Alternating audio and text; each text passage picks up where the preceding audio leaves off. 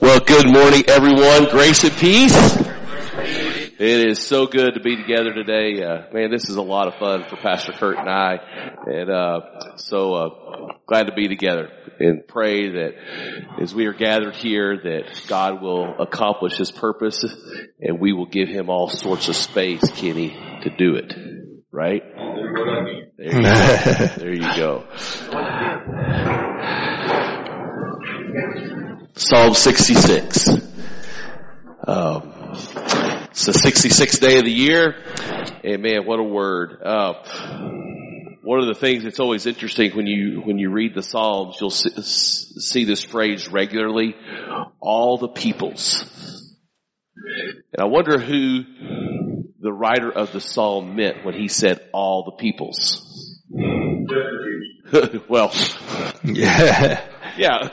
So that's gonna come into play with our study today. Shout for joy to God, all the earth. Sing the glory of His name. Make His praises glorious. Say to God, how awesome are your deeds, so great is your power, that your enemies cringe before you. All the earth bows down to you. They sing praise to you. They sing the praises of your name. Come and see what God has done, His awesome deeds for mankind. He turned the sea into dry land. They passed through the waters on foot. Come, let us rejoice in Him. He rules forever by His power. His eyes watch the nations. Let not the rebellious rise up against Him.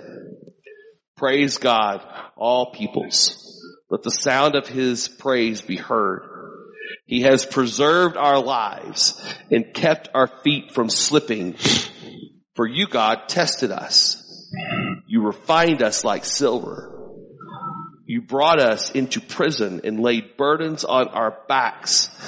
You let people ride over our heads. We went through fire and water, but you brought us to a place of abundance. I will come to your temple with burnt offerings and will fulfill my vows to you, vows my lips promised and my mouth spoke when I was in trouble. I will sacrifice fat animals to you and an offering of rams. I will offer bulls and goats. Come and hear, all you who fear God. Let me tell you what He has done for me. I cried out to Him with my mouth. His praise was on my tongue. If I had cherished sin in my heart, the Lord would not have listened. But God has surely listened and has heard my prayer. Praise be to God, who has not rejected my prayer or withheld His love from me. In Jesus' name we pray. Amen. All right, we're going to tackle chapter 8. Could you turn me down just a little? This is Full Bore Jesus. Hopefully we connect some dots today and you get a front row seat of what it really was like to be taught by Jesus. We're dealing with a second story of defeating, in this case, 4,000 people. And a lot of times we learn that story as a kid. You know, Jesus does these miracles and we hear, oh, the miracles prove Jesus is God, and people were so excited, and then we sort of move on. We leave it at that level. You're going to see today, there is so much more going on here. And you've got the building blocks for this, right?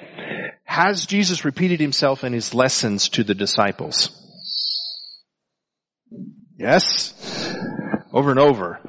Tell me about the lake. How did the lake lessons go?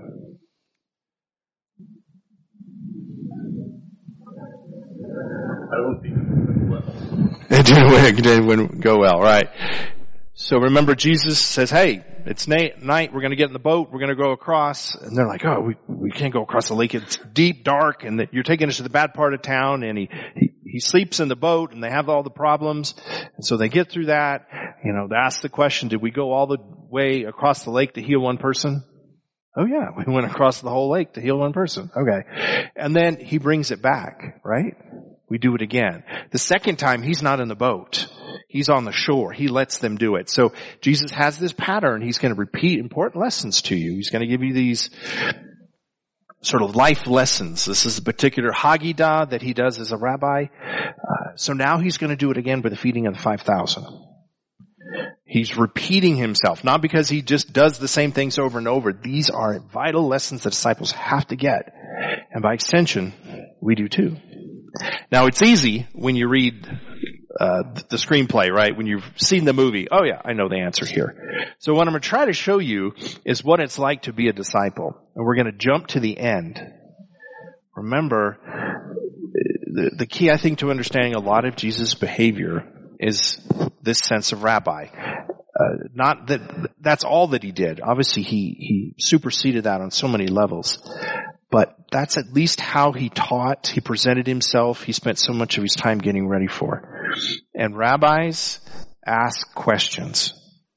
Remember, the master way that they teach is to ask you a series of questions or lead you through circumstances so that you ask the question that they're asking and you come up with the answer.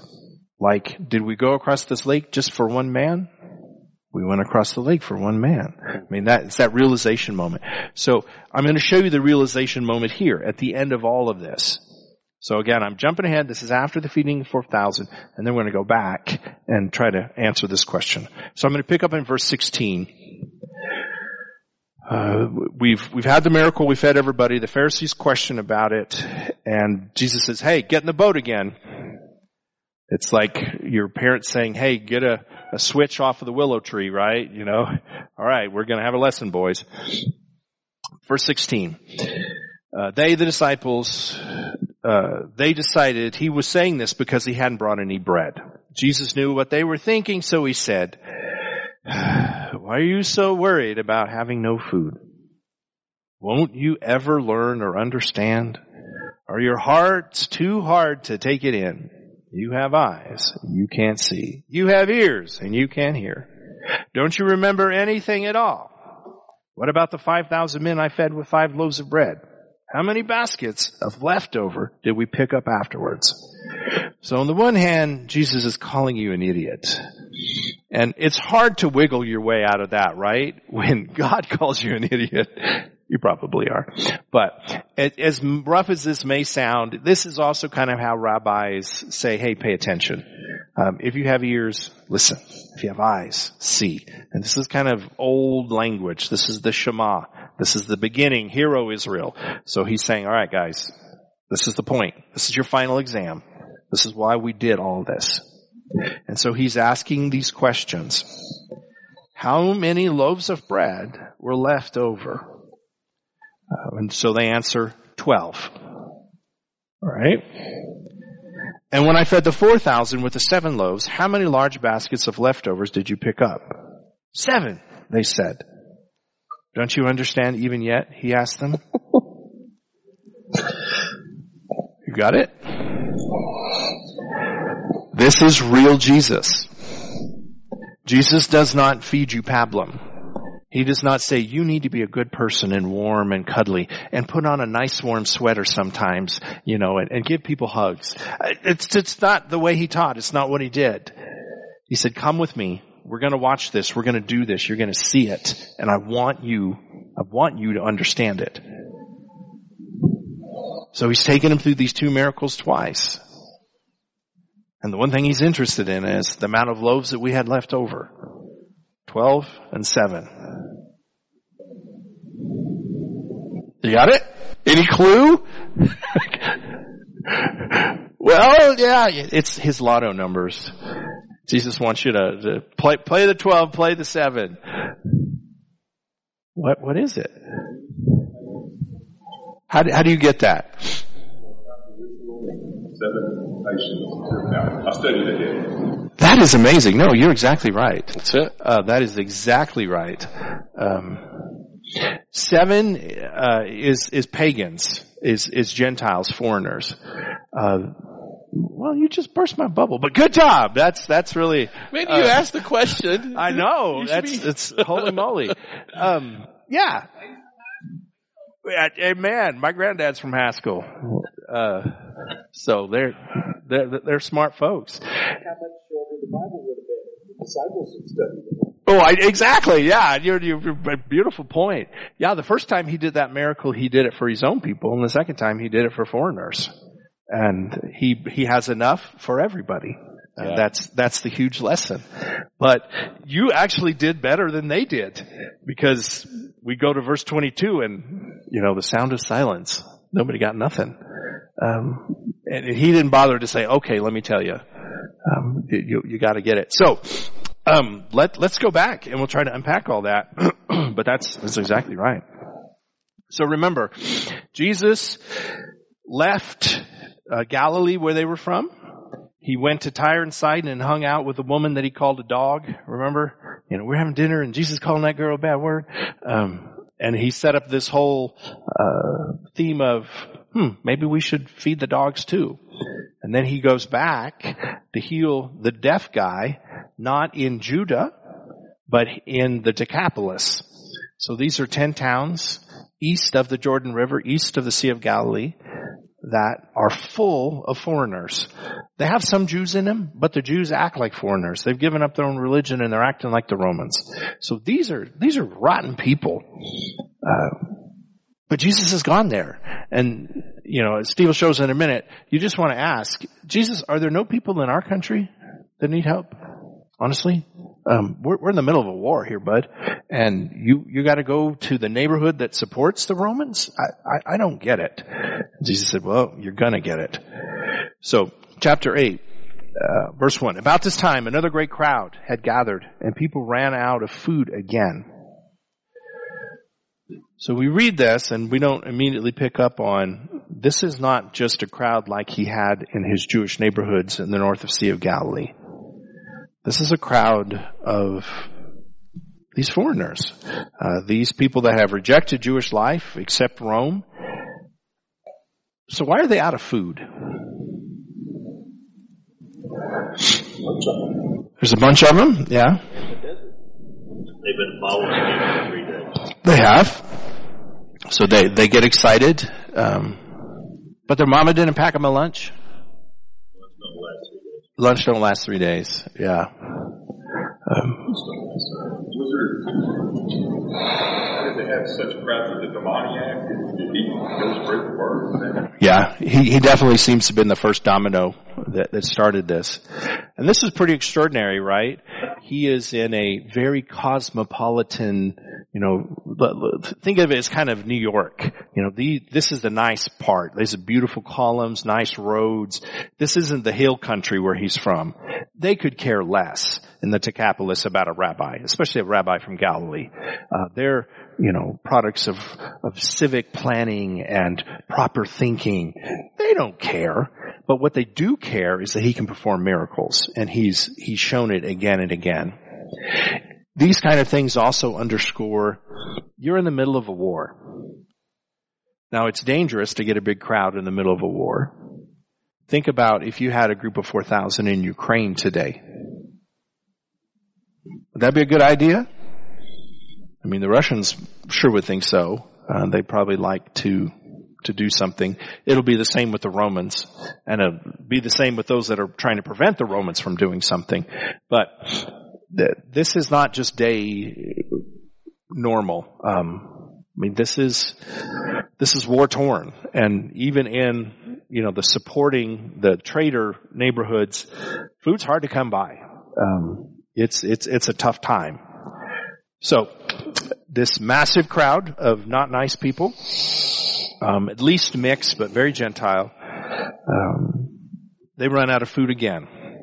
Jesus called to his disciples and told them, I feel sorry for these people. They have been here with me for 3 days, and they have nothing left to eat. And if I send them home without feeding them, they'll faint along the road, for some have come from a long distance. How are we supposed to find enough food for them here in the wilderness? He asked his disciples.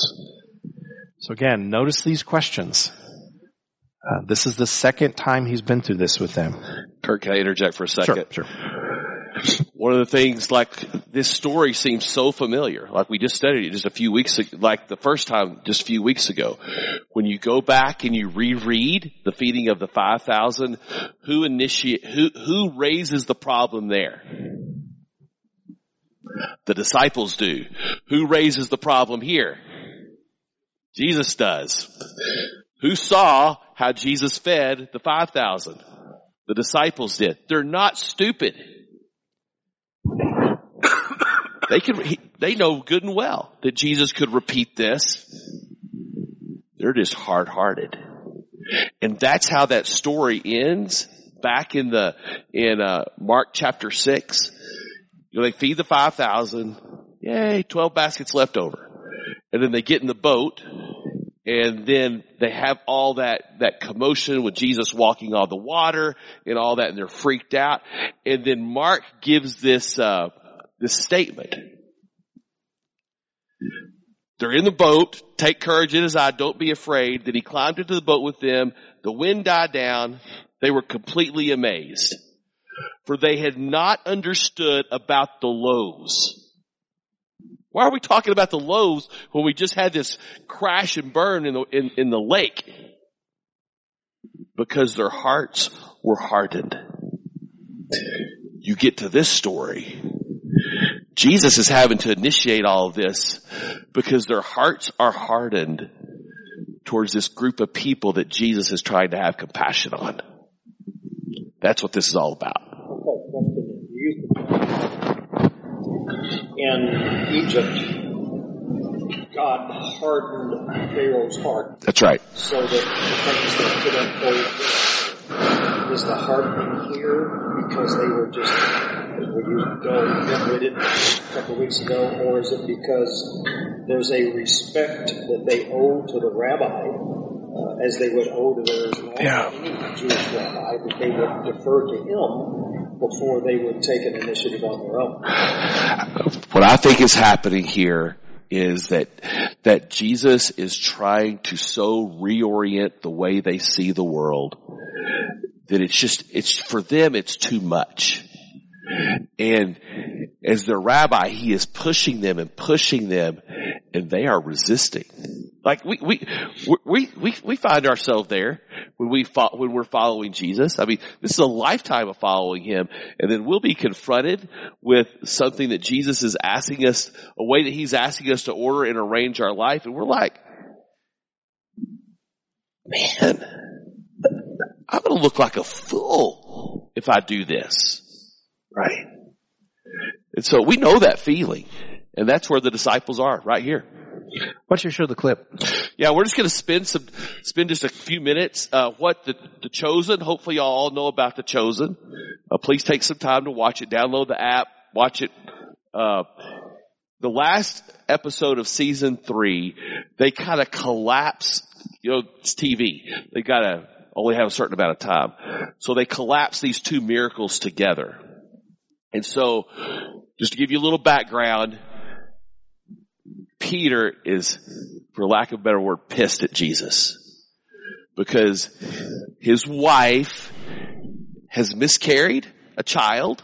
And this is all made up, right? But they're building, they do this brilliantly. So Peter is angry at Jesus. He's healing all these people. He's doing all these things, and then he's not taking care of his own disciples' family. He's mad, his own people. And so Peter has been away from the group because he's angry. So he comes running up as this crowd is starting to gather for this miracle of the feeding. So let's just watch this for just a few minutes and see where it lands us. How best to share or live your teachings, then why should anyone else?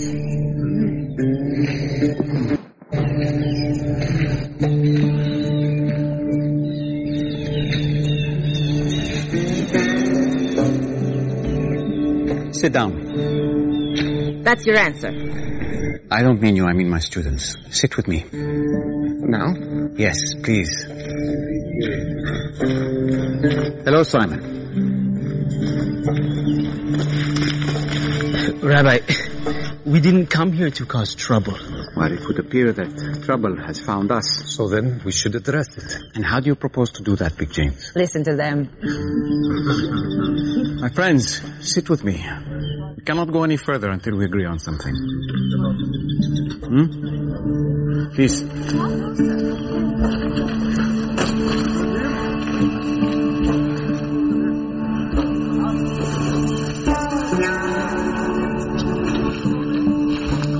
Peter and John.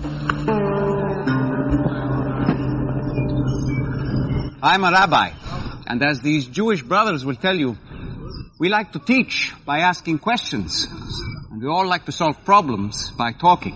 It begins with a disagreement, even better. So, feel free to listen, and if you'd like to argue a bit, that's fine too. Rabbi, we look weak and defenseless.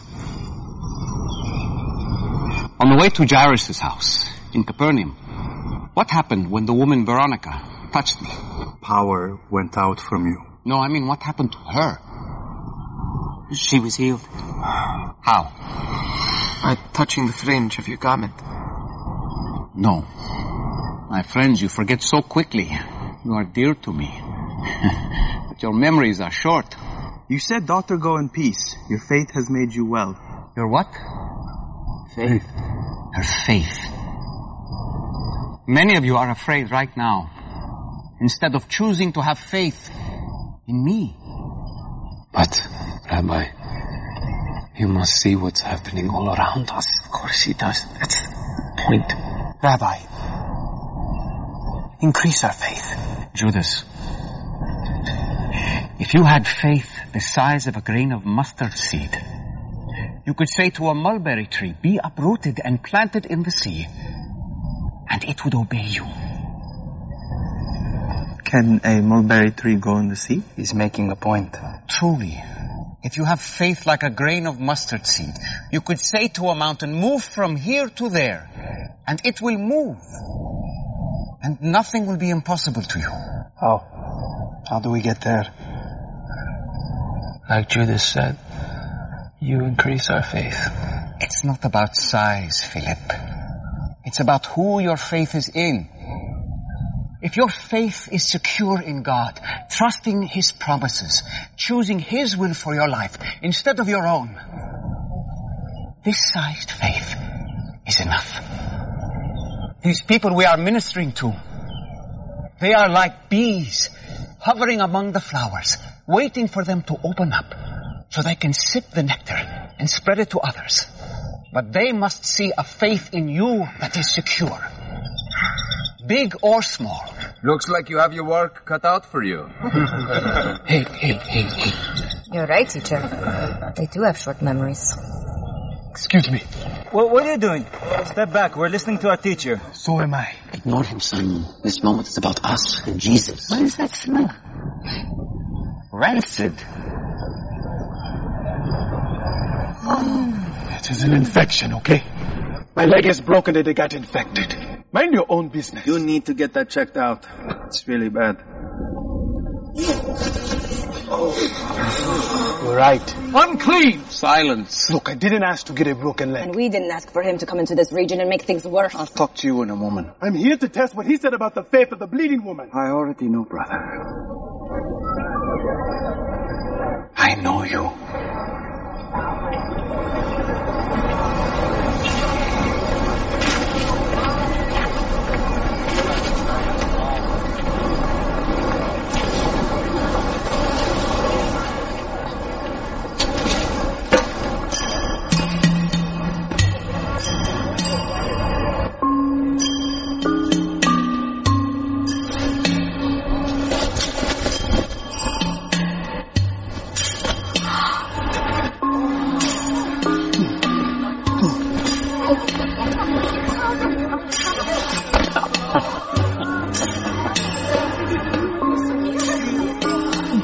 Under normal circumstances, I would strictly charge you to tell no one. In some regions and with some people. It's just not my time to be revealed and to escalate tension too soon. But it looks like we're past that. It's been a long time since I've ran.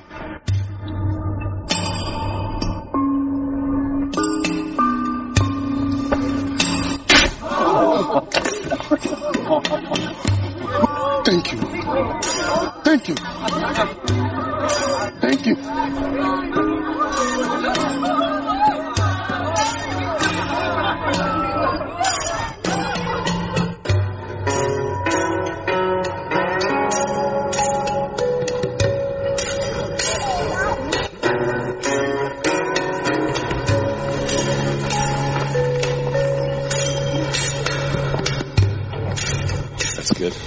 I'm glad you came, Simon. It's going to be a long day.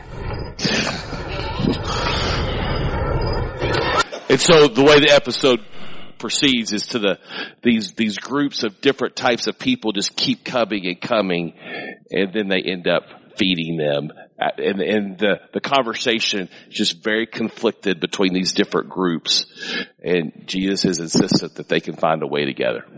It's really powerful. There's a lot to it. There's lots of layers. This is more than just making a macaroni plate out of Jesus making bread, right? He is in a different place, but teaching a similar lesson. Look at verse 5 real quick. He has asked this question that he's going to end with. How many loaves of bread do you have?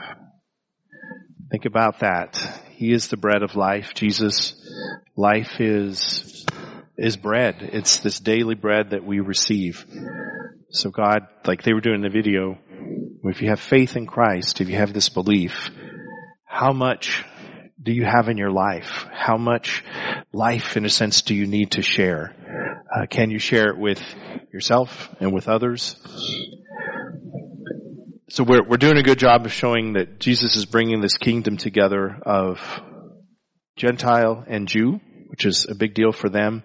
But what's one level above that? What does Gentile and Jew coming together ultimately prove in Mark's thinking? The Basora. Exactly. This is the gospel. This is the prophecy. That at the end times when the Messiah comes, he will draw people back to the garden, back to Jerusalem, back to his mountain. And in that process, Jews will be gathered. God takes care of his own, but he also includes us because we are his own too. So again, it's multi-layered. The last thing I'll say is, Jesus asked them, how many loaves of bread do you have? So he's going to perform this miracle, and they say 7, they replied. So Jesus told all the people to sit down on the ground. They took the 7 loaves of bread, thanked God for them, broke them into pieces, and gave them to his disciples, who distributed it to the crowd. And a few small fish were found too. So Jesus also blessed these and told the disciples to pass them out. This is another way that we know that these are Gentiles, because Jews don't normally eat fish. As strange as it sounds, they're not fishy people. But this is an important pattern to watch in the way that God does things. We want a miracle. Show us something, God. Do your work. And God says, okay, we'll go down this road. But the first thing I want to see is what you can do. Give me what you have. Every miracle Jesus does, he does this way. When he's turning water into wine, he says, well, go get me some water then. Go get me the jars. We always want it the other way around. God, do your miracle and I'll believe. And he never does it that way. He always says, do what you can. Give me the best of what you can do, and then I'll help you. Again, his point isn't to wow and dazzle us. His point is to teach us how to have this faith in the mustard seed, how to make these choices. And when we lack, because we're human, then he'll, as a father, sort of finish, pull your allowance out and pay for what you can. If you're short, then I'll cover you. Does that make sense? 7 was the crucial number for us there. That will come back a little later. Verse 8, they ate until they were full, and when every scrap was picked up, there were 7 large baskets of food left over. Again, the 7. There were about 4,000 people in the crowd that day, and he sent them home after they eaten. Immediately after this, he got into a boat. Here we go again with his disciples and crossed over to the region of Dalmanutha. So they head out again. So this was the big lesson to get it again. Basora is happening, and it works for both Jew and Gentile. So would you have gotten it at this point? I'm not sure I would have. I would have been blown away. What's going on here?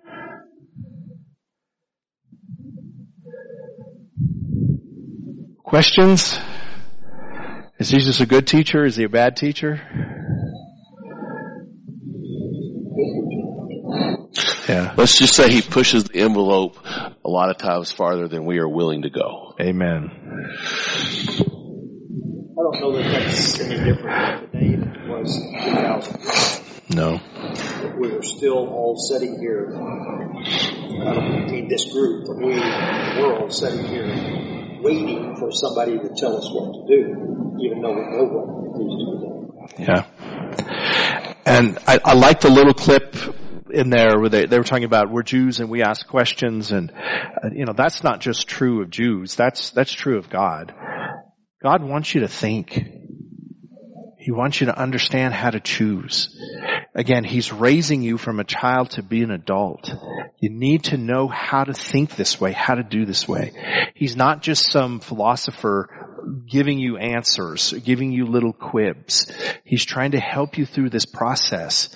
The life I give, the people I take care of, it's everybody. And when it's hard and it's broken, I really have enough. And I want you to really have enough. I mean, again, picture this. Some pastor decides to go out and have a brunch in Ukraine in the middle of the war with Russians. This is insanity. Are you nuts? This will never, ever work.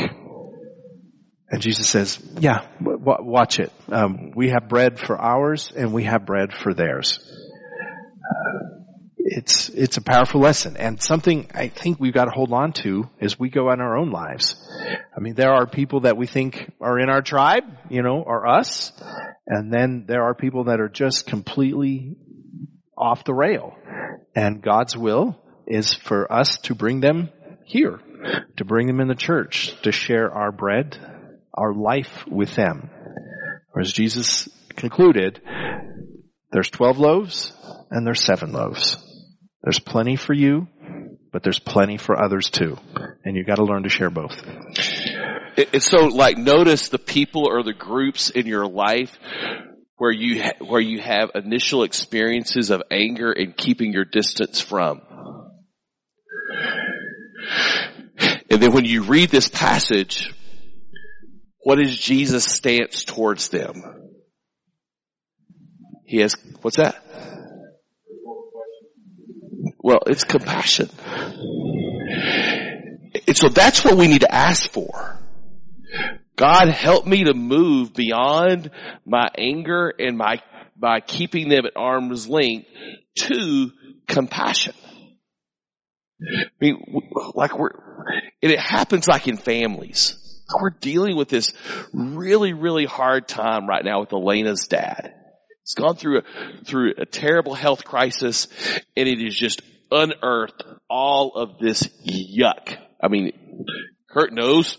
We talk about it. It's just yucky stuff. And it's so easy to be angry at that son of a you-know-what because how he's treating his daughter. And I'm like, you used to be a good guy. What has happened to you? And I've noticed that over the past month, as we've got been about 2 months since this really blew up, that it's starting in my soul to give way to sadness and pity. And the anger is starting to die. I got to figure out a way to talk to the guy. I'm his son-in-law. And I can't just let Elena be the one that's bearing the brunt. I've got to take responsibility too, but I can't do it from a place of anger. I've got to do it from a place of compassion. Because right now, he's out of the tribe for all practical purposes. And we got to try to get back together. So I really want to challenge you. This is like the nitty-gritty for us. Like, for those of y'all who were at Ash Wednesday, I keep saying this because it deserves to be repeated. That night, I left that service, it dawned on me, people are sick and tired of division. It was a beautiful night if you weren't there. Those 4 churches, there was a moment of unity there that I hadn't seen in a long time. That's where Jesus wants to move us to. And these are what these stories are seeking to teach us and to communicate to us. I wish we had more time. I wish we had a lot more time. Jesus lays out the bread, and the people choose to accept this life of Jesus. He's not saying, oh, it's fine to give up your faith and live like a Roman and have the morals of a alley cat and, and that's where sometimes our world will turn this into, right? Jesus just accepts everybody and do whatever you want. That's not what's going on here. He offered life to his people. Some accepted and some didn't. He's offering life to these Gentiles that some will accept and some will not. Everybody, God wants to have a choice. And so as disciples, we're part of that process. Some will do it, some won't do it. Jesus is not watering down what he's calling. He's just making sure, as he said, God's will, everybody, his will is that everybody be saved. That this gospel, this Besorah, is really for everybody. We'll end with this, verse 11. So all this amazing stuff has happened. When the Pharisees heard Jesus had arrived, they came to argue with him, testing him to see if he was from God. They demanded, give us a miraculous sign from heaven to prove yourself. And that is completely backwards, right? You want the miracle, you just missed it, boys. And I promise you get in this road with God, and it's always going to be that way. We are not in charge. We cannot dictate to God the way he's going to do this any more than a disciple can dictate to a rabbi the way he's going to teach. So if you want to see the fireworks, you got to be in the trenches. You got to be reaching out to the Decapolis, and you got to be reaching out to the people in Galilee too. It's both.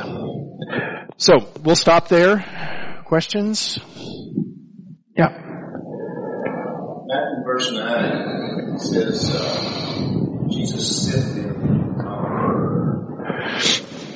we hear over and over again that no matter what he did, he was wrong. Somehow he was able to sit two different versions. Sent them home, sent them away, sent them back to where they this was sending them seems to be. Yeah, it's a good word to watch for. It's the word for apostle. So we talk about all this stuff, rabbi, and you wonder, well, when do the disciples become rabbis? Jesus at the last minute changes it. And instead of promoting them to rabbi, he creates this new thing, and he calls it apostle. Or at least that's the translation we have in Greek, the sent ones. So where rabbis tend to protect, apostles are sent out to share. And it's a great point. You're getting some foreshadowing probably here of what he wants from the disciples and from these people too. Which to your earlier point, was it you made the point about the demoniac? Was that you, Tom? Who was it? Giles. Sorry. Giles. Y'all are both bald, so. Anyway, yeah, that's right. And, he wanted to go with Jesus. Go tell. And so it's like, this is what starts the ball rolling, right? Wasn't there some sarcasm that you showed when you said, we like to teach by questioning, but we solve problems by talking about it? I detected because, there's a real problem with that our churches do it, our society just want to solve all the problems by talking about it rather than being sent away and doing it. Yeah, that's good. That's really good, Chris. Yeah.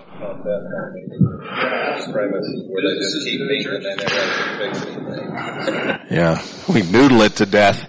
Move it around. Yeah. Yeah. I'm so glad that stuff is over. Really, really am. That's Insider Methodist lingo, by the way. United Methodist lingo. Yeah. So they're going to lecture us. That's usually what it means. Anyway. All right. Well, let's pray and we'll head out. Father God, we pray that we get this. For as hard as it sounds, we understand today that we are now the disciples. Someday there will be a video they watch about us, what we did. Help us to understand the questions that you present to us today. More than that, O Lord, help us to answer them today. We've been blessed with your word, with your spirit, with each other. This is not impossible. We've got to be the ones that are sent. Not just talk about it this morning, but go and do it. So help us to hear your call today, that there is enough bread, and we're sent out to tell people that. May that be on our lips and minds today as we live the life, we eat the bread that you've given to us. In your Son's name we pray. Amen. Amen. Thank you. Good night, guys. Good afternoon.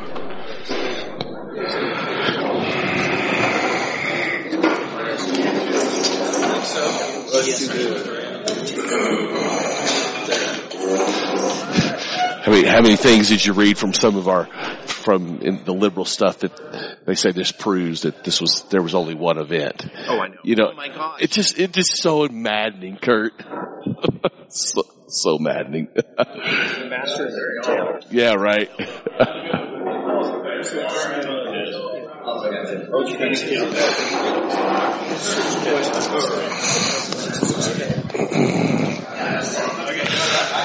Like that Music Sunday? It's really good. Did you enjoy